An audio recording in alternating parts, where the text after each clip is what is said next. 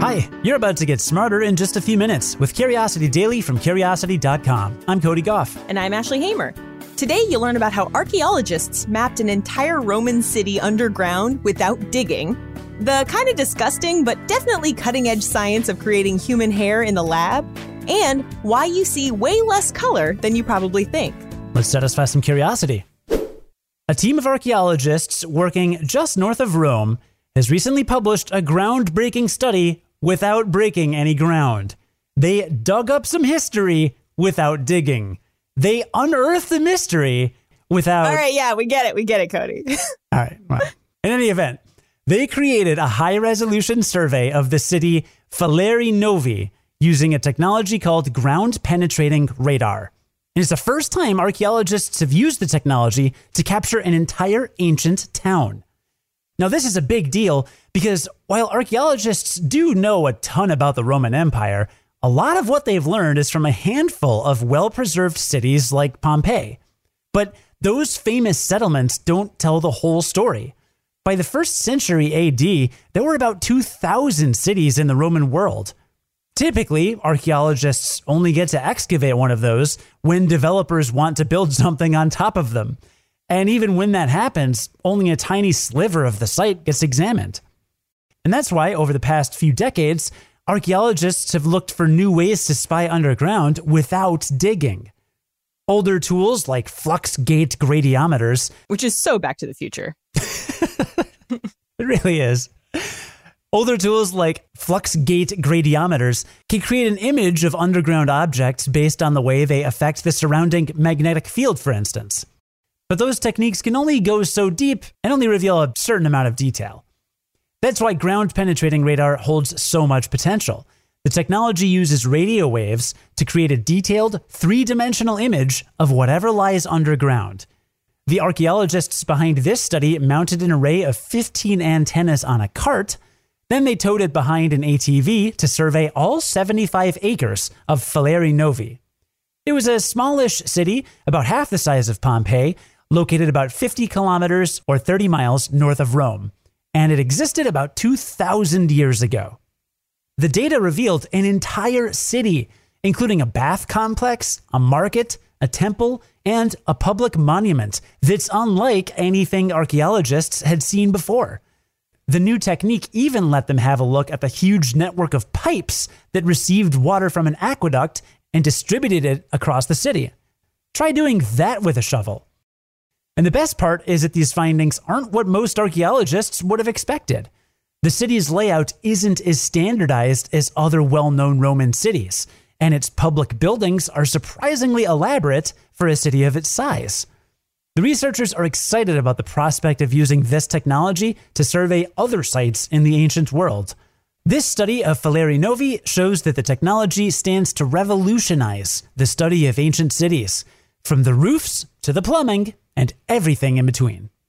Here's a breakthrough that's as exciting as it is creepy. Researchers have found a way to grow hairy human skin. Yeah, I'll give you a second. It isn't a cure for baldness or anything, but this breakthrough could kick hair loss research into high gear. So why is it so hard to grow hairy skin in a lab? That's the million-dollar question, according to Carl Kohler, a co-author of the new study. While it's unclear why past efforts failed, he thinks his team succeeded because they basically recreated the skin's entire developmental process. His team started with human pluripotent stem cells, which have the ability to transform into any kind of cell in the body. They put a few in a petri dish and periodically exposed them to drugs and proteins. For about 2 weeks, those treatments guided the cell's development by mimicking the chemical signals that would normally guide the development of an embryo in the womb. This causes the 2 layers of skin cells, the dermis and the epidermis, to develop alongside one another, just like they do in the human body. Once the cells had developed into the types of tissues the researchers wanted, they stopped the treatments and they put the tissues into an incubator, where the nascent layers of skin might spend up to 5 months growing comfortably. It's during that time that the cells produced a lot of the signals necessary for developing hair follicles. But there's one weird, super creepy caveat. The skin grows inside out.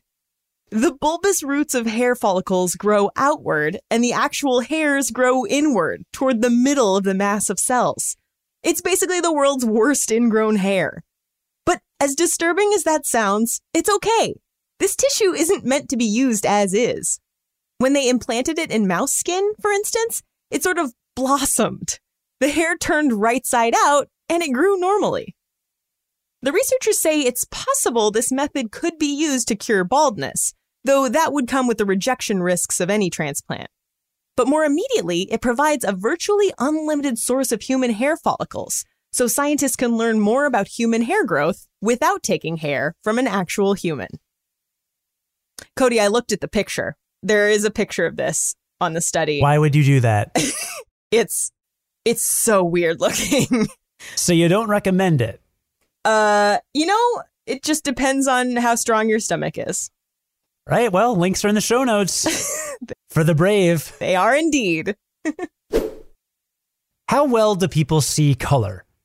The answer might surprise you. According to a pair of recent studies, it turns out that the full color world we think we see is almost completely a figment of our imaginations. In the first study, researchers brought volunteers into the lab and showed them a series of photos, each for about a quarter of a second. Their job was to look at each image and answer a basic question about it, like whether there was a human face at its center. The first 10 images they saw were normal pictures, but the 11th was different. The very middle of that image, where the volunteers were told to look, was normal, but the colors in the rest of the photo had been edited. Some photos were mostly black and white, while others had been changed completely. Think blue trees. After seeing the doctored photo, the volunteers were asked if they had noticed anything unusual. 70% of them didn't notice that anything had been changed. Researchers found something similar in a different study. This time they used a high-tech virtual reality display to immerse volunteers in amazing places, like a street dancing performance or a symphony rehearsal. But this wasn't your grandma's VR. These headsets included eye trackers and specialized software that instantly changed the imagery so there was only color in the exact spot where the volunteer was looking. The rest of the footage was black and white. The researchers tried a lot of variations with this setup, and their findings were astonishing. 2/3 of the volunteers didn't notice that anything was amiss, even when only 5% of the things that they could see were in color. In terms of what this pair of experiments tells us about human vision, the researchers say that the rich, technicolor world so many of us live in is probably thanks to our brains, not our eyes. Our brains are able to stitch together visual information from what we're directly looking at and extrapolate from there to create the illusion of a full color world. Trippy, right? Let's do a quick recap of what we learned today. Starting with the fact that archaeologists used ground-penetrating radar to map an entire ancient underground city without digging. I am so impressed. I hope we can use this technology on all of the underground cities and learn a whole lot more, because it's just so exciting. What about other planets? Oh, that's a good question. I feel like they should. If they're not already using this, they should. You should call up NASA, Cody. I will call up NASA. Thanks for reminding me. Sure. I'll put that on my to-do list right after my conference call with Elon. We also learned that researchers can use stem cells to grow hairy human skin. Ingrown, hairy human skin. It grew normally once it was implanted in mouse skin, but it's still disgusting, Ashley. Why would you do this? Just, what do you do in your life to be like, I'm going to grow up to be the first person to grow hairy human skin in the lab?